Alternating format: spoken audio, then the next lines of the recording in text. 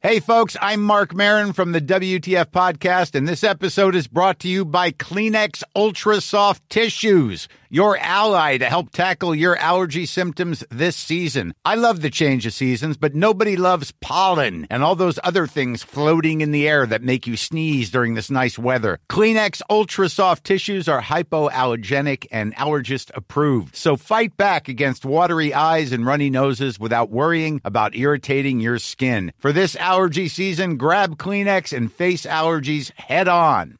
I'm Sandra, and I'm just the professional your small business was looking for. But you didn't hire me because you didn't use LinkedIn Jobs. LinkedIn has professionals you can't find anywhere else, including those who aren't actively looking for a new job, but might be open to the perfect role, like me. In a given month, over 70% of LinkedIn users don't visit other leading job sites. So if you're not looking on LinkedIn, you'll miss out on great candidates like Sandra. Start hiring professionals like a professional. Post your free job on linkedin.com/people today. Welcome to Talking Business, a podcast produced in Melbourne, Australia. The podcast is available on the Acast app, the Apple Podcast Store, or wherever you go to get your podcasts. I'm Leon Gettler. My job is to review and monitor the week's news in business, finance and economics. I bring it all to you every week. This is episode number 4 in our series for 2018, and today's date is Friday, March the 9th. Burrow is a furniture company known for timeless design and thoughtful construction, and free shipping, and that extends to their outdoor collection. Their outdoor furniture is built to withstand the elements, featuring rust-proof stainless steel hardware, weather-ready teak, and quick-dry foam cushions. For Memorial Day, get 15% off your Burrow purchase at burrow.com/ACAST, and up to 25% off outdoor. That's up to 25% off outdoor furniture at burrow.com/ACAST. Hey there, it's Michelle Norris. I'm host of a podcast called Your Mama's Kitchen. When I travel, I'm usually looking for a way to find a taste of home when I'm not at home. And one of the things I love to do when I am at home is entertain. And Airbnb allows me to do that. When I was in California recently, I rented a house that had a great kitchen. And when we were sitting around the table, we were all thinking, we're in someone else's house. Someone could be in all of our homes as well. If you have a home, but you're not always at home, you have an Airbnb. Your home might be worth more than you think. Find out how much at airbnb.com/host. And first of all, I talked to Richard Kimber, the founder of startup company Daisy, or Deep Artificial Intelligence Solutions for Enterprise Ecosystems.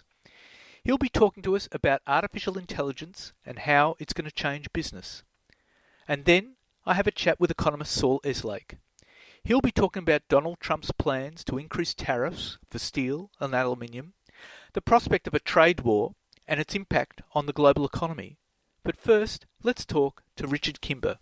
Richard Kimber, let's talk about Daisy. You're a startup that builds cutting-edge AI applications for business. Tell us about that, and what does the Daisy anagram stand for? Sure, Leon. We build AI applications for business, and they are incredibly complicated at one level, but on the other hand, very, very useful for business. So AI, in a sense, is the latest tool that enables us to use all of the data that enterprises have and be able to make predictions from it. In terms of what DAISY stands for, it's an acronym which stands for Deep Artificial Intelligence Solutions for Enterprise Ecosystems, which is a bit of a mouthful, but we just like to call ourselves DAISY. Right. Oh, that's interesting. Now, which markets do you actually target? So we have a range of industry verticals that we work with. Probably the most deep and wide is the financial services market, but we also work in retail and also in travel as well. So it actually recently did a survey of a range of different Australian businesses and showed that AI really can apply across most of Australian enterprise. But our focus at Daisy is predominantly in those three areas. Right. So tell me, how does AI actually help businesses?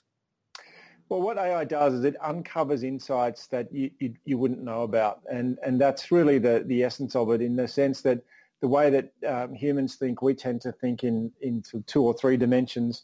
and yet AI can work across 100 dimensions. And so what it does is it allows you to look at factors that you weren't expecting, and to also look at all kinds of different data sources, not just the obvious ones. And a good example of that is unstructured data, data that isn't necessarily captured in a database or in a spreadsheet.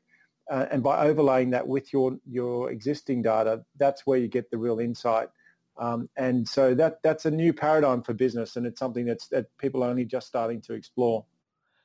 That's fascinating. So it actually gets into areas that you normally can't get into as a business, or that you normally wouldn't look at. Yeah, exactly, and that's the big change. And so what's happened is all of this data that people have been collecting over the last few years, starting to now have value and relevance. And what it does is it helps with things like being able to predict when clients are going to churn.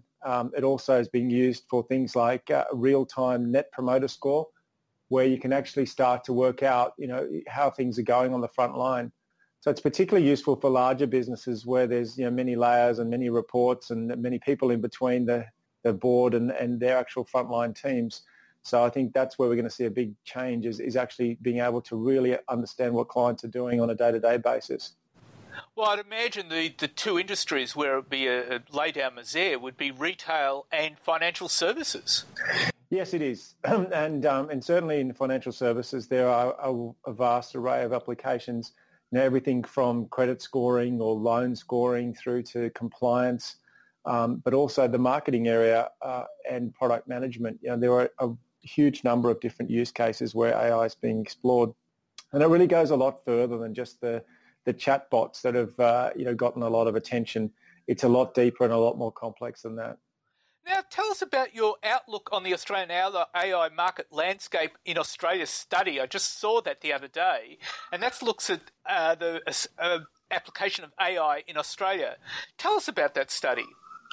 Yeah, well, we thought it would be a good idea to actually look at how AI is being adopted in Australia and compare it to the international research, because the international research, is quite widely read and understood.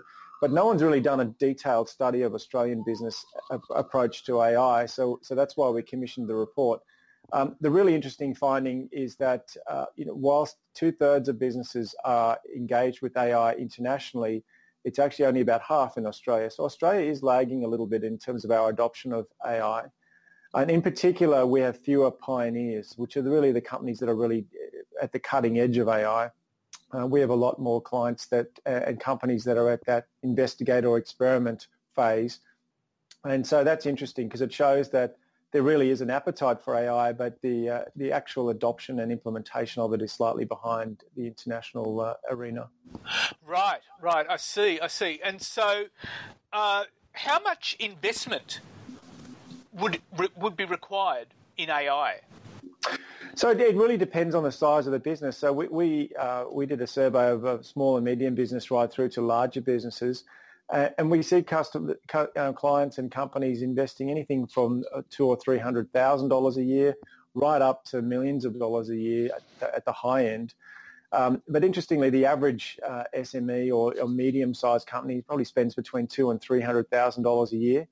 But we do see that there is a proportion of those medium-sized businesses spending over $1 million on AI a year. And that number of businesses is forecast to double over the next 5 years. So there's really an increasing agenda for investment in AI across the board. And we're seeing even smaller companies really looking to invest in it. Now, it's interesting that you say that there are very few pioneers in Australia. How broad an understanding is there in Australian business of AI and what it can actually deliver? Yeah, it's a good question. The understanding, I think, it does vary. And certainly when we looked across the different sectors, it varies both in terms of people's awareness of what it can do. But it's also interesting in that it's seen by some segments as both a threat and an opportunity. Probably more so in Australia than it is overseas, where the majority of people just see it as an opportunity, less as a threat. So I think it's interesting in Australia, we sort of got this two-edged sword here where there's also this fear factor that some of the international pioneers might actually come into Australia and disrupt some of our industry. So I think for us, it's a question of really getting on with it so that we can stave off the international AI pioneers. That's interesting too, because, I mean, it's also very advanced in overseas markets, like, for example, China, isn't it? Yes, indeed. In fact, there is some would say there's almost an arms race going on in AI, whereby the Chinese are really investing very heavily in all of the AI services, and they're using it to great effect. And so some of the very large Chinese conglomerates, Alibaba is one that gets a lot of coverage with their Alipay and other services. They've got a very wide-ranging web network of companies, and people talk a lot about Amazon, but actually when you think about some of the large Chinese companies, they're equally advanced. So I think for Australian businesses, we need to keep an eye both on our neighbours to the north as well as the traditional American and European markets. Well, with that in mind, it would pay for any Australian business wanting to do business in China to actually get on top of AI. Wouldn't that be right? Well, definitely, and I think it's certainly AI is an area where you can actually start quite small, and there are a number of ways that you can do a pilot with a certain part of your business or a product or a particular aspect of it. So I think the time to start investing and exploring AI is now. And certainly that's what the research supported. So, as people looking to integrate more with Asia, definitely it's going to be important to be able to integrate with their ecosystem.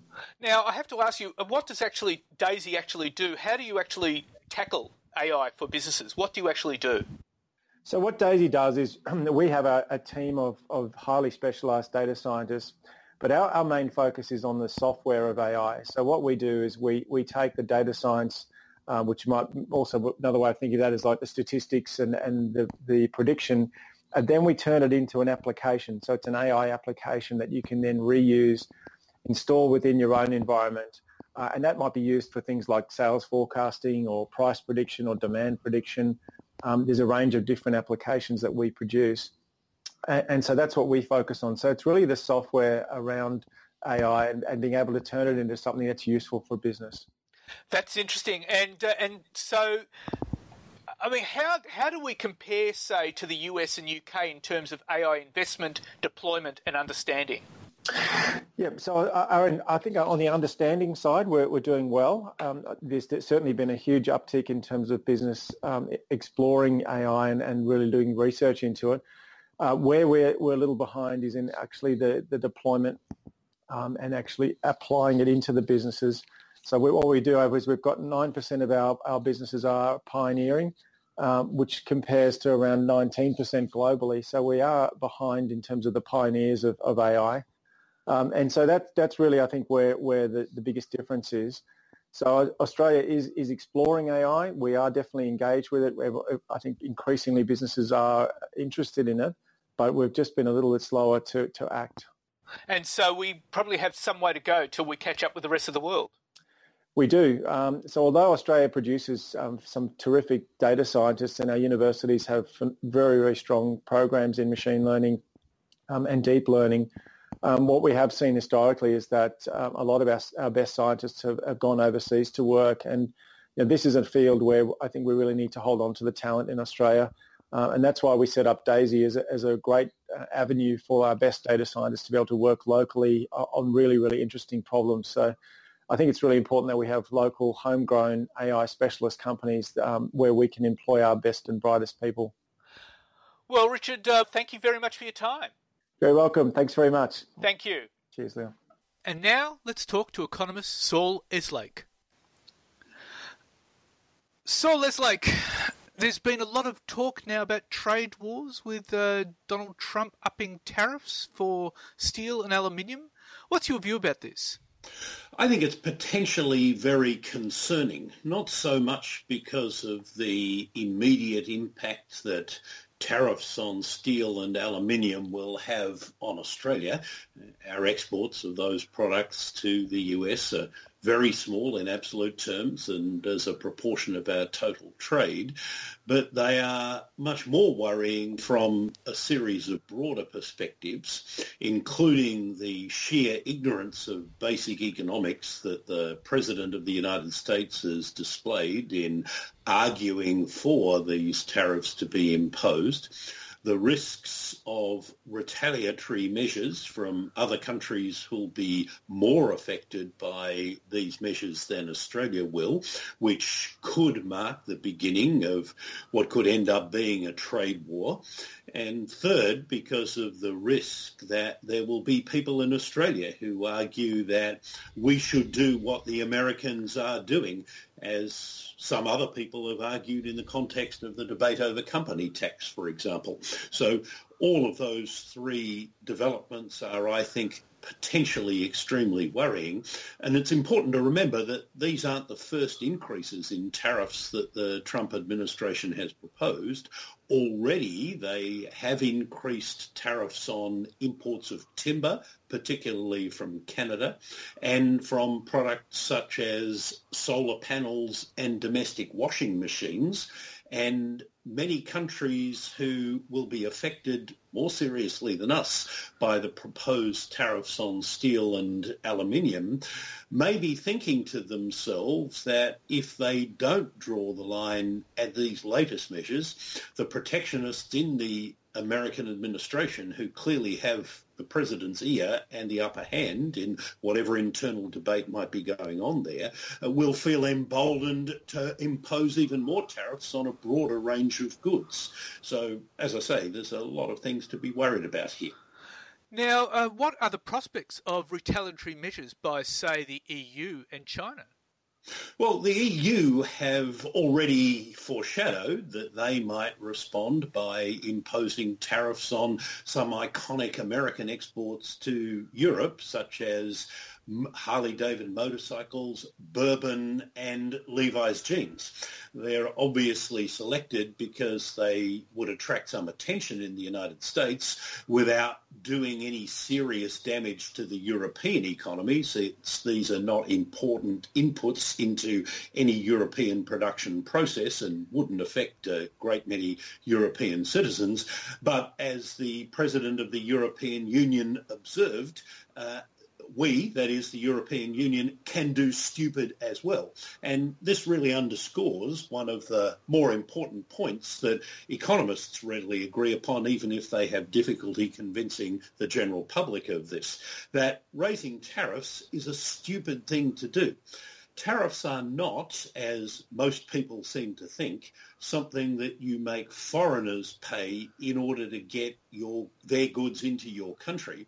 They are, in fact, something that you make your own consumers pay in order to keep foreign goods out of the country.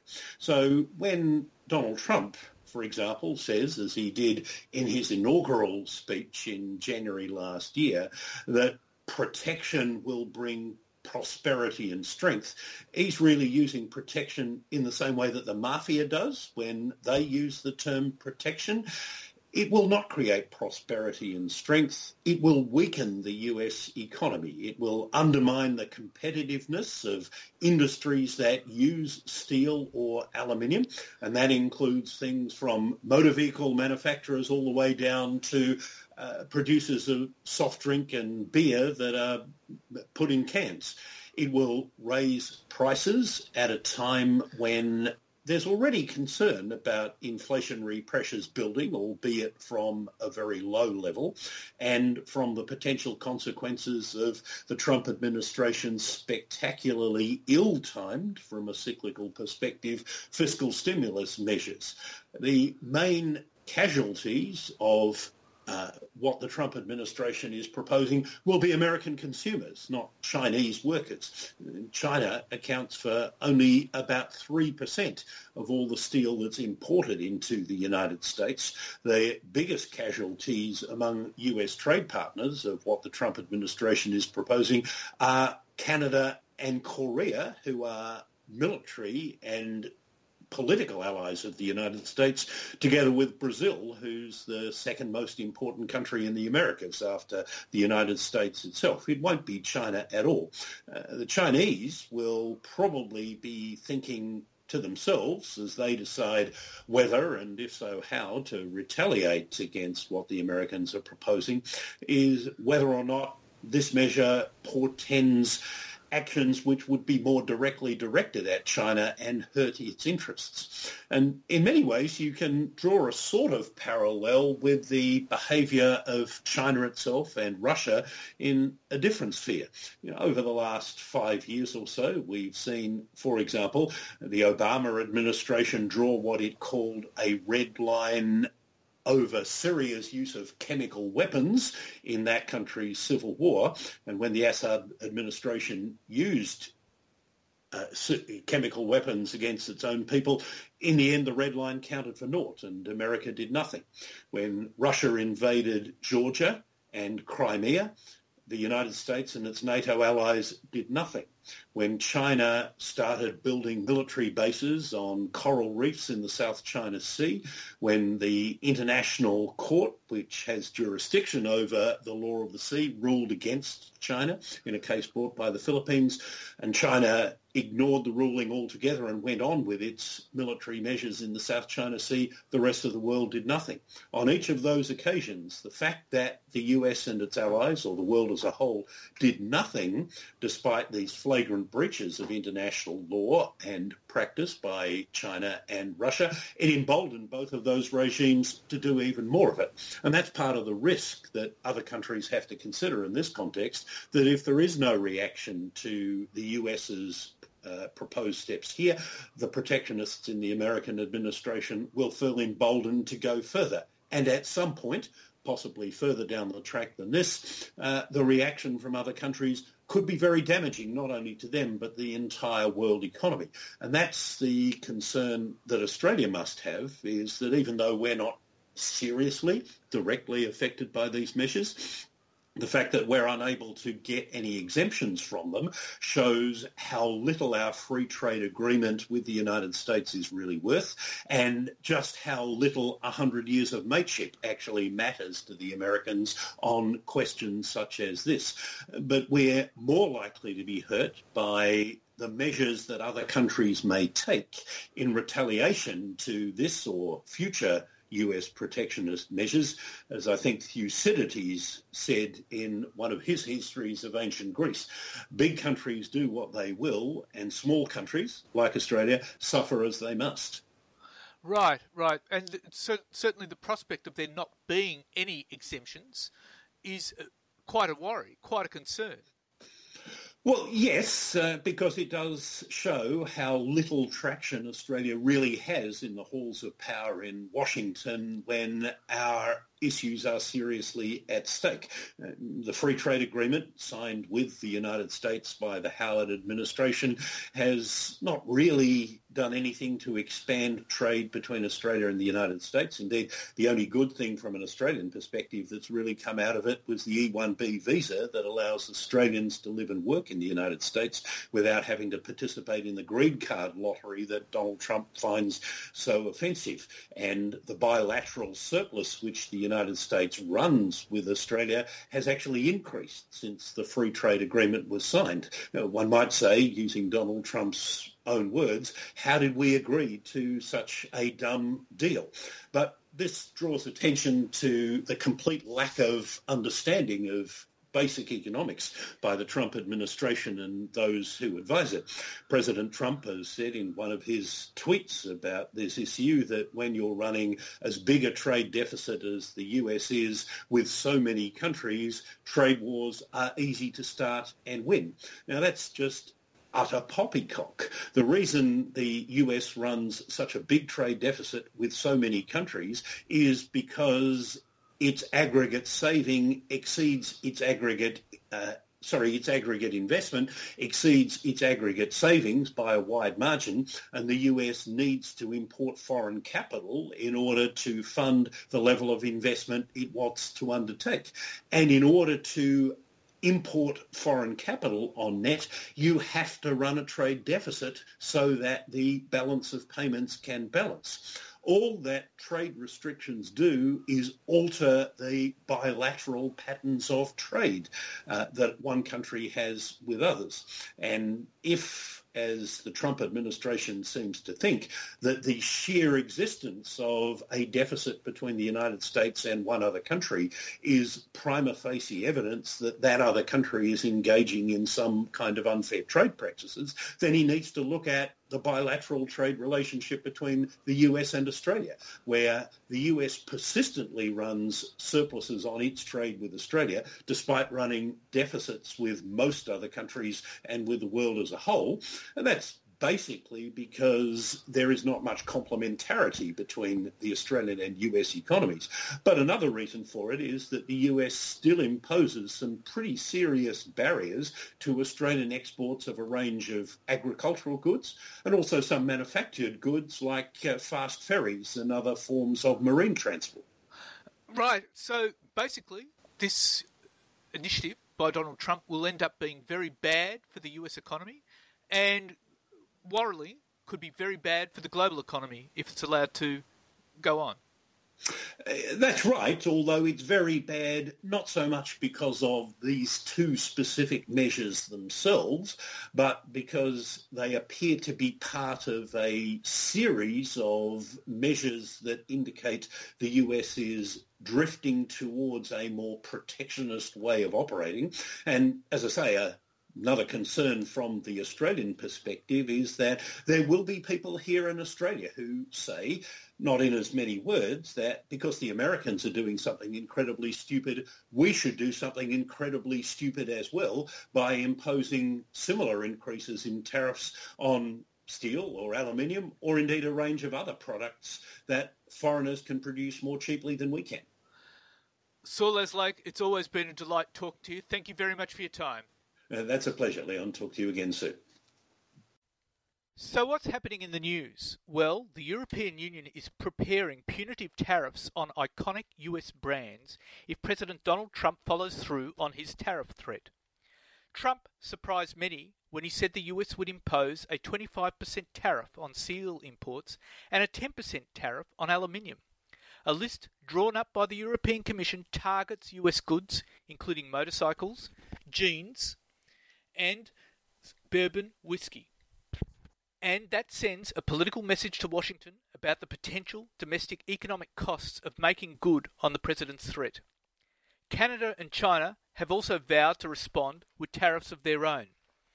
And US President Donald Trump's top economic advisor, Gary Cohn, has resigned after losing his battle with the president over tariffs. If a full-blown trade war does break out, the impact could be extremely damaging to the global economy and, of course, the Australian economy. Deloitte Access Economics has warned that 20,000 jobs here could be lost. Shane Oliver, head of investment strategy and chief economist at AMP Capital, described Trump's steel and aluminium tariffs as bad policy at a bad time, which he said would only add to the risk of a trade war. Some exemptions, though, may be granted to specific products deemed necessary to US businesses. The President's trade advisers have not specified under what circumstances exemptions may be considered, but they're likely to be confined to specific types of steel or aluminium products used by different industries which may not be made at all in the US. The ABC, meanwhile, has reported that Donald Trump emphatically promised to exempt Australian steel and aluminium from US tariffs during a meeting with Prime Minister Malcolm Turnbull last year. According to the ABC, the promise was witnessed by high-ranking officials on both sides of the meeting, which was held on the sidelines of a G20 meeting in Hamburg, Germany, in July 2017. Among those in the US delegation who saw the undertaking firsthand were US Treasury Secretary Steve Mnuchin, Commerce Secretary Wilbur Ross, and White House Chief Economics Advisor Gary Cohn. On the Australian side were Finance Minister Matthias Cormann and the Deputy Secretary of the Department of Prime Minister and Cabinet, David Grian. Australian ministers in key portfolios have been lobbying their US counterparts hard over the issue, making the same national defence argument the Trump administration used to justify the shift to protectionism. Defence Minister Maurice Payne made the case to US Defence Secretary Jim Mattis, while Julie Bishop has also reached out to Secretary of State Rex Tillerson. But US Commerce Secretary Wilbur Ross says President Trump is not considering any exemptions to the sweeping steel and aluminium tariffs announced last week. China, meanwhile, has set a 2018 growth target of around 6.5% as leaders intensify their push to ensure financial stability without derailing the economic expansion. The target was released on Monday ahead of Premier Li Keqiang's report to the National People's Congress gathering in Beijing. This comes at a time when President Xi Jinping will be bolstered by the legislature's approval of an end to presidential term limits. And this week produced some grim figures for the Australian economy. Australian retailers are doing it hard, with only an insipid rise in sales being recorded in January after a surprisingly weak pre-Christmas sales period. Sales edged up in January by just 0.1% in seasonally adjusted terms. The latest figures from the Australian Bureau of Statistics failed to claw back much of a 0.5% slump in December. The market had expected a solid rebound of between 0.3 and 0.4%. The weakness was evident across most sectors, with only pockets of growth in categories such as pharmaceuticals and cosmetics, as well as books and newspapers showing a bit of a pickup. Australia's current account deficit widened to $14.02 billion in the 3 months to December. That's up from the September quarter's $11.01 billion. And that's because of increased imports and flat exports. It's the largest deficit since the September quarter of 2016, which was $14.2 billion. Now, Australian Bureau of Statistics figures show Australian economic growth slowed down in the final 3 months of 2017, with GDP growing by 0.4% in seasonally adjusted terms in the December quarter, undershooting forecasts for an increase of 0.5%. The year-on-year growth rate slowed to 2.4% from 2.9%, below the 2.5% level expected by both the RBA and economists alike. And the ANZ Australian Job Advertisement Series fell 0.3% in February on the back of a sharp 6.2% rise the previous month. The number of job ads currently sits at 13.3% higher than a year ago. And in trend terms, job ads were up 0.9% in February, following a similar increase in the previous 2 months. But the annual trend rate slowed from 12.4% in January to 12.1% last month. And in a widely anticipated decision, the Reserve Bank of Australia has kept interest rates at the record low level of 1.5% for the 19th consecutive month. The market had priced in no change, factoring in weak inflation and business investment figures. The RBA has kept interest rates at that level since August 2016. In the statement to the market, RBA Governor Philip Lowe did not indicate when the RBA expected the Australian economic growth to return to 3%, saying only that the RBA expected it to grow faster in 2018 than it did in 2017. The RBA said inflation is likely to remain low for some time, reflecting low growth in labour costs and strong competition in retailing. While further progress in reducing unemployment and having inflation return to target is expected, this progress, according to the RBA, is likely to be gradual. And after an ugly plunge in January, Australian building approvals soared. According to ABS statistics, total approvals jumped by 17.1%, unwinding most of a 20% decline the previous month. The support of interest rates and solid finance results suggests that building approvals and housing construction will remain solid in 2018. Now to corporate news, and CrownBet has moved into third position behind Tabcorp and Sportsbet as Australia's biggest wagering operator, with a $300 million acquisition of William Hill Australia. CrownBet signed the William Hill deal on Tuesday night in a tight contest to pick up the international wagering giant.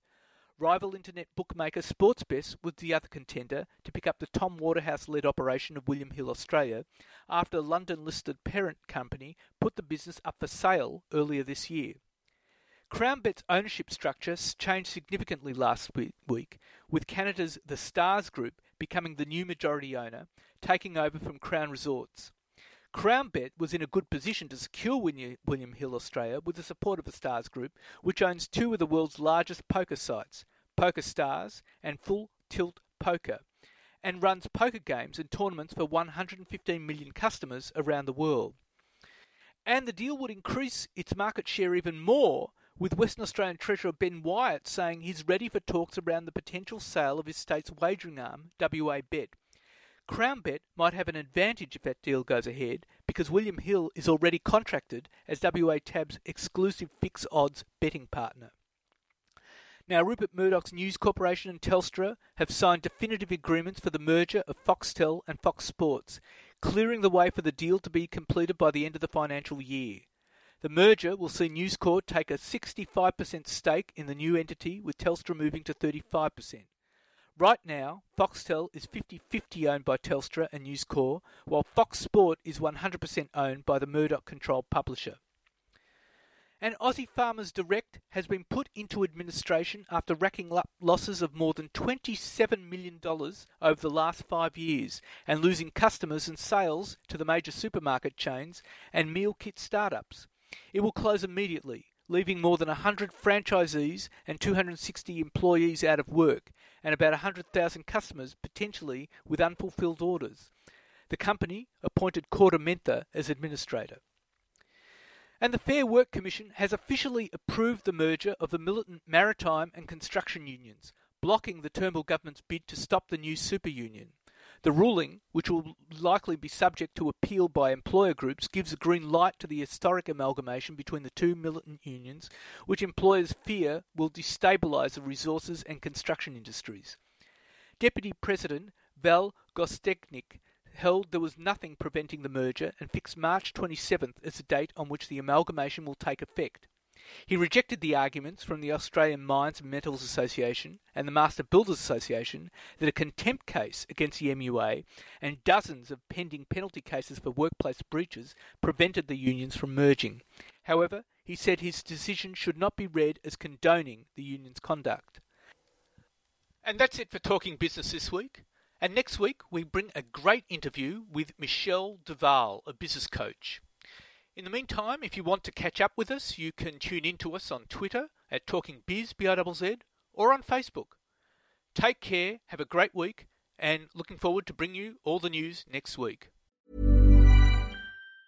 Planning for your next trip? Elevate your travel style with Quince. Quince has all the jet-setting essentials you'll want for your next getaway, like European linen, premium luggage options, buttery soft Italian leather bags, and so much more. And it's all priced at 50 to 80% less than similar brands. Plus, Quince only works with factories that use safe and ethical manufacturing practices. Pack your bags with high-quality essentials you'll be wearing for vacations to come with Quince. Go to quince.com/trip for free shipping and 365-day returns. Hey, folks, I'm Mark Maron from the WTF Podcast, and this episode is brought to you by Kleenex Ultra Soft Tissues, your ally to help tackle your allergy symptoms this season. I love the change of seasons, but nobody loves pollen and all those other things floating in the air that make you sneeze during this nice weather. Kleenex Ultra Soft Tissues are hypoallergenic and allergist approved, so fight back against watery eyes and runny noses without worrying about irritating your skin. For this allergy season, grab Kleenex and face allergies head on.